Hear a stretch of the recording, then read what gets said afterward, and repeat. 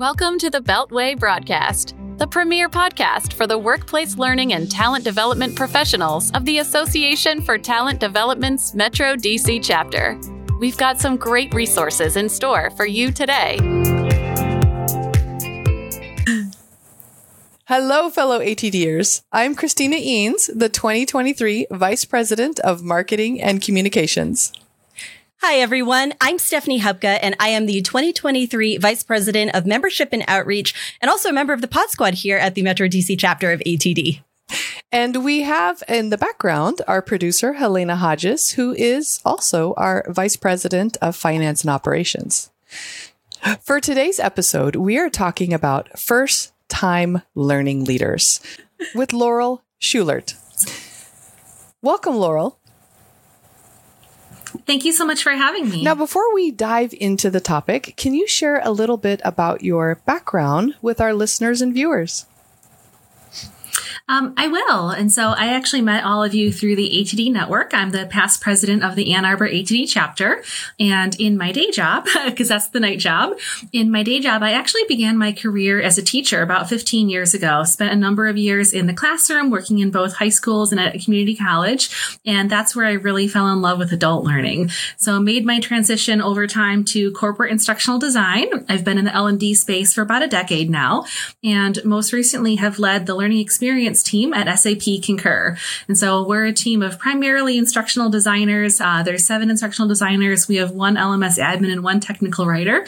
And we create any number of educational assets for the Concur audience for all of our internal employees. I love it. So with our topic today, I mean, there's a lot of different ways that we could think about first-time learning leaders. So can you share with us maybe your definition of, or, provide us some parameters of what a first-time learning leader is? It's the first-time manager who's uniquely in the L&D space. And why that topic is so appealing to me, it's a bit autobiographical. That was me a couple years ago. And what I realized when I came into that role, like so many of us, I've always been a voracious reader. And it was really easy to find books on management, books on leadership. It was really easy to find books on working in L&D, working in instructional design, and just that perfect marriage of being an L&D leader didn't exist. There really isn't a lot of content out there for L&D leaders, let alone first-time L&D leaders.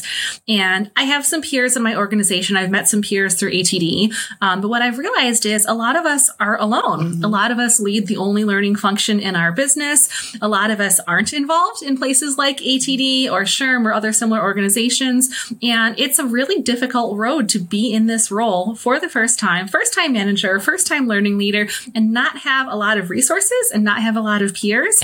And so that's become my mission recently, to write about this, to speak about this, and to share my experiences and hopefully share some advice. So first of all, thank you. Thank you for giving voice to those of us. And I think many people who are joining us today, and I can certainly speak from experience and say, me too, definitely, we've been in that position of being that first-time leader. And it is kind of different when you think about it. You bring all of this great knowledge and experience about talent development or your specific role or function within this space, but those management skills, those leadership skills can sometimes be kind of difficult to translate. I would love, first of all, maybe even before we start to get into what that journey might look like and how someone might be able to, now that they've got that seat at the table, start to get comfortable. I'm curious if in your experience, there might be a difference between, say, the first-time learning leader who's been a part of their team, they've been with the organization for a while, versus perhaps a first-time leader who's brand new to an organization. Do you see a difference in how they might get kind of comfortable with that space or familiar with that space, or are they often, very similar journeys? That's an excellent question. I think they're really very different journeys. Yeah. So I was promoted up through my team. I had been on the team for 3 years prior. And I always say I had no learning curve. I mean, I had the management learning curve. That's different. But I knew the lay of the land. I knew the network of people I'd be working with. I knew the stakeholders. I knew the business culture. And quite frankly, it gave me a lot of confidence to move into that role because I didn't have to learn and navigate a new system, a new culture, all of that.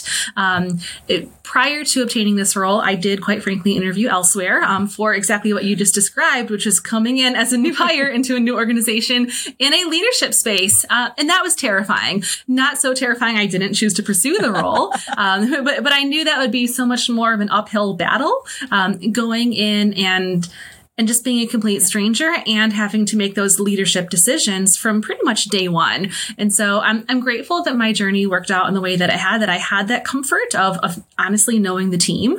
But that does pose some challenges also, because then I was managing former peers, and that's a really unique situation as well. But it is a slightly easier path in many regards if you're not coming in from the outside, learning the culture, learning the stakeholders. You already have a lot of keys to success when you're coming in from the inside. Yeah. Nice. Yeah, I've been in both. It's been interesting, the journey. Now, I'm very fascinated. So there's we have our learning and develop knowledge. We have our leadership knowledge. What is the unique? Let's maybe the first piece of advice you have for uniquely the new L&D leader. So my first piece of advice is actually not unique to L&D, but it's where I'd recommend everybody start, and then you get to the L&D stuff. And so really where I would start, and it's so simple, but it's defining who your team is. What unique value does your team bring to your organization? What roles are on your team? How do you position yourself as being of value to your organization, to those business stakeholders who, quite frankly, make decisions that have huge consequences, everything from the headcount of your team to the budget of your team, to what sort of projects your team has brought or not brought. And so really taking that time to define who your team is step one. And that's not unique to L&D, but taking the time to do things like a SWOT analysis, defining your mission and vision. The team that I inherited didn't have a mission and vision. So quite frankly, we had just done that in my A to D chapter. And so January 1, 2020, start of the pandemic, I became the president of Ann Arbor ATD, and I became the director of my job at work. And I just thought 2020 is going to be the best year ever. And we all know how that went. But because we had just gone through the journey in my ATD chapter of defining that mission and vision for the chapter, I was really prepared to bring that same exercise back to my team at work. So then we spent 1 month doing that at ATD and the very next month doing that at work. And that was a really great way for our team to come together and have that new charter to represent ourselves with and to stand behind. And then we got into the L&D stuff. So looking at stuff like I had to replace my vacancy that, when I was promoted up through the team, I got to hire someone to backfill myself. We had some turnover in the organization, so I actually inherited 2 employees and 4 vacancies total, one of which was my own. So then I was doing hiring in Q1 2020, which was a really interesting time to convince people from the outside to change careers and change industries and change employers in the middle of March 2020. And so that's where the L&D stuff really kicked in of, we have this new mission, we have this new vision, but we're an old team, but we have some new ways of doing business. And what roles belong on the team? How can I make the best use of these 4 open positions that I inherited? And do we want to change job descriptions? Do we want to change team names? By the end of 2020, we had changed our whole entire team name. And we are still doing the same type of work, but we found just a better way to represent ourselves to our stakeholders in the business. Nice. I'm also hearing a plug for chapter leadership volunteering, because I really can help develop those skills. It's really funny, and this ties back to the first question you asked about coming in from the inside versus coming in from the outside. I interviewed with my previous manager's peers, and they had known me for 3 years at this point. And so I wasn't really sure going into the interview what they would even ask me, because what do they want to know they don't already know? And someone asked me, well, Laurel, do you have any leadership experience? And I think it was kind of a gotcha, because I think they thought I was going to say no. And I said, well, actually, I do. and I got to talk about my work with ATD and serving, for the past year as the incoming president, the president-elect role, and how we set the budget and how I recruited volunteers and how I suggested that we should do one-on-ones with the other board members. And so I actually had been in the experience of managing others and doing one-on-ones and doing a lot of those aspects that come with the job of being a manager. And the person said, oh, I didn't know that you did that. And I think that really was a feather in my cap, the interview process, that I had that experience they quite frankly didn't know I had outside of work. It's a really impressive opportunity to be able to share with people. And I think you're right. It shares a different side to you, to your leadership, to your interest, and honestly, to your connection to the industry, to volunteers, to really have that very deep, long-lasting passion for the work that all of us do. So I'm really glad to hear that chapter service was a part of that professional journey that you were taking. And as you were sharing a little bit about that first tip you had, it was almost like you said, it's not really specific to L&D. It's really taking that step back and looking at the team itself. I think a lot of people might be surprised to hear that that's where you'd begin. And it got me wondering, what surprised you, or in your conversations with others and thinking about the role of the first-time leader, what typically surprises people about stepping into that role? Things that they weren't really expecting would be a part of that journey for them. Yeah. The human relationship aspect, and I mentioned coming in January 2020, we had no idea what was coming. My last in-person team meeting was January 2020. And then we've always been a remote environment. And I'm very grateful for that, because that aspect of the pandemic was not new work for us. But then trying to build a new team in this time, manage everyone's emotions during a very, very stressful time in human history, onboard new employees into this remote environment. It was absolutely mission critical that we built friendships with one another, and that we built those relationships. And being in a remote environment, there's a couple things that we've done, some on purpose and some just on accident. I'm very fortunate. My coworkers and I really have a very harmonious work environment, which has not always been the case everywhere. But we did a couple things to really build those relationships. We do default to being camera on for a lot of our team meetings. And everyone always has the choice if they want to be camera on or off. And people kind of oscillate between the two. But our default is camera on. And it does help us just have that face to put with the names and have that human connection. And whether you use any Teams communication channels like a Slack or Microsoft Teams, we've always had a space just called water cooler, and it's exactly what it sounds like. And people talk about fun things in there. And so what are you doing for fun? What are you reading for fun, not reading for work? What movies do you watch? What are your kids doing? What did you have for dinner last night? Tell us about the plants growing in your yard. We have a lot of gardeners on my team. And so just having those personal connections, it was so critical to bringing in so many new hires and really sustaining everyone through the pandemic and beyond. The first time we all got together as a team was actually summer 2022. So a lot of us had worked together for over 2 years and never even met face to face. And so that surprised me. And I've always been a relationship person. I mentioned I began my career as a teacher, and I really loved that relationship building of working with the students. So that's always been just really of interest to me. But I think it's really helped make the team successful, that we are that true tight-knit team because we care about one another as individuals. Yeah. I love that you mentioned the relationship building part, because I became a manager in in the professional world in my late 20s. And it was tough for me to first learn, it's about getting the work done through others, right? Because generally people get promoted because of their technical skill. And then all of a sudden you're required to have a whole different skill set. Is there any particular advice you have for those first-time learning leaders that's maybe unique for L&D? Something unique to L&D, I would really challenge everyone to think about what roles belong on your team, and to consider roles that are unique to L&D, and also to consider roles that are sometimes found outside of L&D.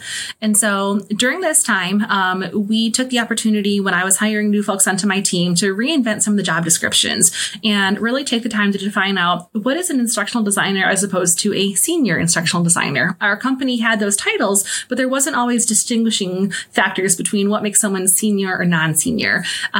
We looked at the title of LMS admin, and is that really appropriate for the scope of that role? So we ended up sort of inventing a title for that, and we call this person the learning analyst, because we wanted to bring in a little more analytical nature to that role and less sort of rote administrative tasks. Over time, we found the team really benefited from having a technical writer.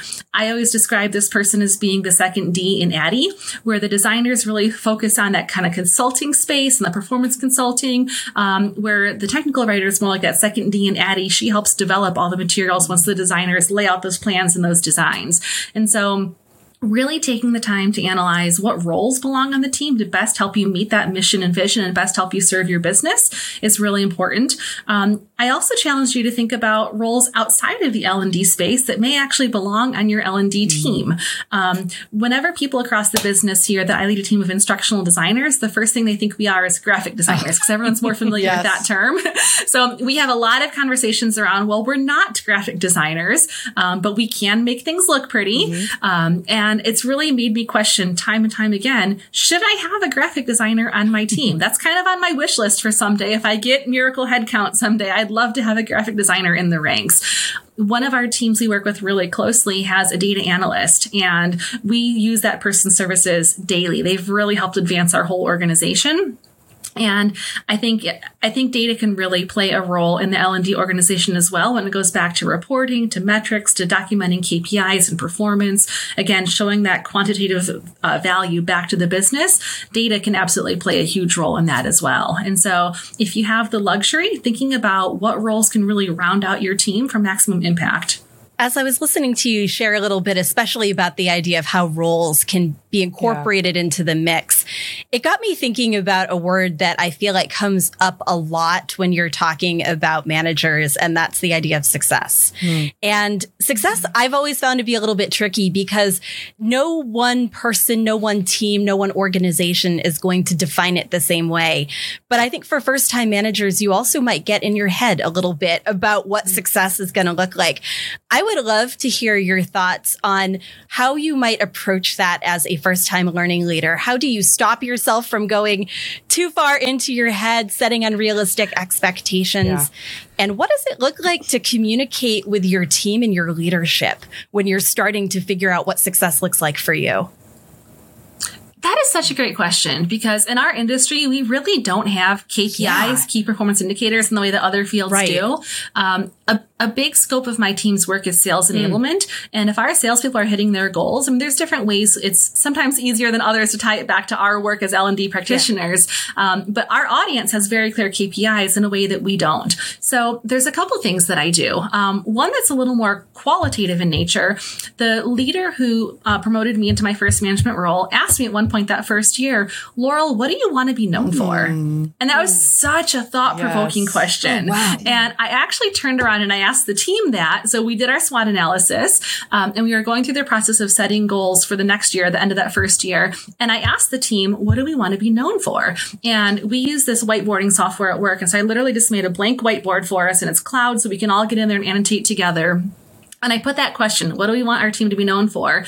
And the whole team just populated all the different stickies of what they wanted us to be known for. So thinking about our SWOT analysis, so what are our strengths? You know, how can we address our weaknesses? What opportunities can we seize? All of that. And then thinking about our goals for the next year. If we want to be known for a certain thing, and that's one of our strengths, how can we amplify that? If we want to be known for a certain thing and we're not doing it, there's a clear opportunity for us. Let's make that a goal to address for next year. So that's just become part of our annual team planning process. We've had that same conversation every year for the past 3 years now, and it really helps position us for the year ahead in that kind of qualitative sense. The other advice I have there in how you measure your success in a more quantitative way, because that's so challenging for us. When you have a goal that can't really be measured in a way that something like sales performance can. Another one of my leaders gave me the excellent advice, just break it into 4 big milestones. And so let's say one of our team members has the goal, they want to get more proficient at an e-learning authoring tool. Well, how do you know when you're done? How do you measure proficiency? So maybe you break it into 4 big milestones. Milestone 1 would be like doing some sample tasks using some features. Milestone 2 would be building a course using some of those features. You know, milestone 3 could be teaching someone else how to do those. And so like break it into 3 or 4 big milestones. And when you break up that goal in those manageable steps, you have something really clear to work towards. And then you actually can measure your success and do the SMART goals that everyone in the corporate world loves, where it's time bound and it's specific. And, you know, it's a way that you can actually show you're gaining mastery in a certain area, as opposed to just saying, well, I want to get better. And it's really difficult to say what better looks like. Wow. I love it. In our short time together so far, I mean, we've covered so much, right? The mindset shift from technical to relationship focused on your skills, right? The thinking more strategically, the looking at data, looking at your teams. I know there's so much more. Can you share? I know you have a few resources coming out. Can you share that with our listeners and viewers? Yeah, thank you. I was actually asked to write a TD at Work guide through ATD. So that will be coming out in June 2023. And the title for that is Assemble an A-List L&D Team. And it's largely autobiographical, but it's a lot of what I've talked about here today is the blueprint or the outline of that document. And so putting that together, and I will also be speaking on a really similar topic at the ATD International Conference in May 2023. That session's actually going to be recorded virtually on demand. So if people don't have the opportunity to travel there in person, they won't miss me. They can watch the recording. That'll be available that way. And the title of that session is Survival and Success Strategies for First-Time Learning Leaders. So again, a lot of what I've covered today, but I designed that session to be really introspective and reflective. There'll be opportunities to kind of pause and do some journaling as you go through the recording and really inspire others to think about their journey, whether they're already in the leadership role or whether they aspire to hold that role someday soon, and how can they identify their own values, their own strengths, and really feel the confidence and the courage to go down this path because it's so rewarding. It's a difficult job, but it's one that I love. Nice. I have no doubt you will have a packed room for that session, especially with how integrated this approach is and how much you have to offer on this topic. I am so excited that we have had a chance to learn from you, although we're not quite done learning from you yet. So our listeners know at the end of each one of our episodes, we have a couple of rapid fire style questions that we like to ask of our guest. So what do you think, Laurel? Are you up for 3 rapid fire questions as we wrap up today? I love the energy. All right. So your first question from us is, give us one book that everyone must read and why. I would say Agile for Instructional Designers by Megan Torrance. My team does a book club every year, and that was our first ever selection for our book club. So I used to be an English teacher. Once an English teacher, always an English teacher. I make my whole team do a book club every year. And this book was transformative. It hit us at the right point in the right place in time. We've been able to apply so much from that book directly to our work, and other people around us are other people around us keep saying to us, how did you learn that? Or where did you pick that up? And that book is my number one resource that I recommend to everyone. Even though it says for instructional designers in the title, it's really for anyone in L&D. I can attest to that. Absolutely for anyone in L&D. Oh, that's a great recommendation. All right. Second question for you. What is one tool that you can't live without? You know, it's funny. I would say articulate storyline. And it's funny because as a manager, I don't use it anymore and I miss it. Learning to use storyline was so much fun, and I'm not someone who gravitates towards technology, but it's so much fun. It's such a blank canvas, and I just felt this incredible sense of pride, like learning to use that tool really well. And I really enjoy seeing what my team comes up with using that tool to this day. It's something that we just really enjoy doing. I think it's the best in class tool for what it is. So articulate storyline, I will sing its praises all day, every day. I completely get that. I do a lot more strategic work these days, but anytime I can get my hands on an e-learning project, I am right there. So absolutely tracking with that thought. Wonderful choice. Last question for you from us, though. What is the best piece of advice you've ever been given? A couple years ago, a coworker of mine at my employer wrote an article through the ATD magazine, and I wasn't doing anything at that level at that point in time. And I was so blown away that someone I knew published an article, and it was such a big deal. And I reached out to her and I said, oh, that's really a goal that I have for myself one day, but I wouldn't know what to say. And she said, Laurel, I think you have more to say than you think you do. And here I am a few years later, right, following in that path. Oh, love it. And I would give anyone else that same advice. If you're listening to this, if you're watching this and you think, I would like to write an article or write a blog or a LinkedIn post, if there's something that you want to do, I think that you have more to say than you think you do. Someone out there needed to hear that today. Yes. So I am very glad you said that to them. Oh, Thank you so much for joining us today, Laurel. Well, thank you so much for having me. It's been an absolute joy. And of course, we want to thank our listeners and viewers for being with us for another episode. Now, before you go, we have a message from our producer, Helena Hodges. Are you a member of the Metro DC chapter of ATD? We have resources just for you. Go to dcatd.org and select the members-only section of resources to access our digital library, member directory, and chapter documents. Follow the Metro DC chapter of ATD on LinkedIn today.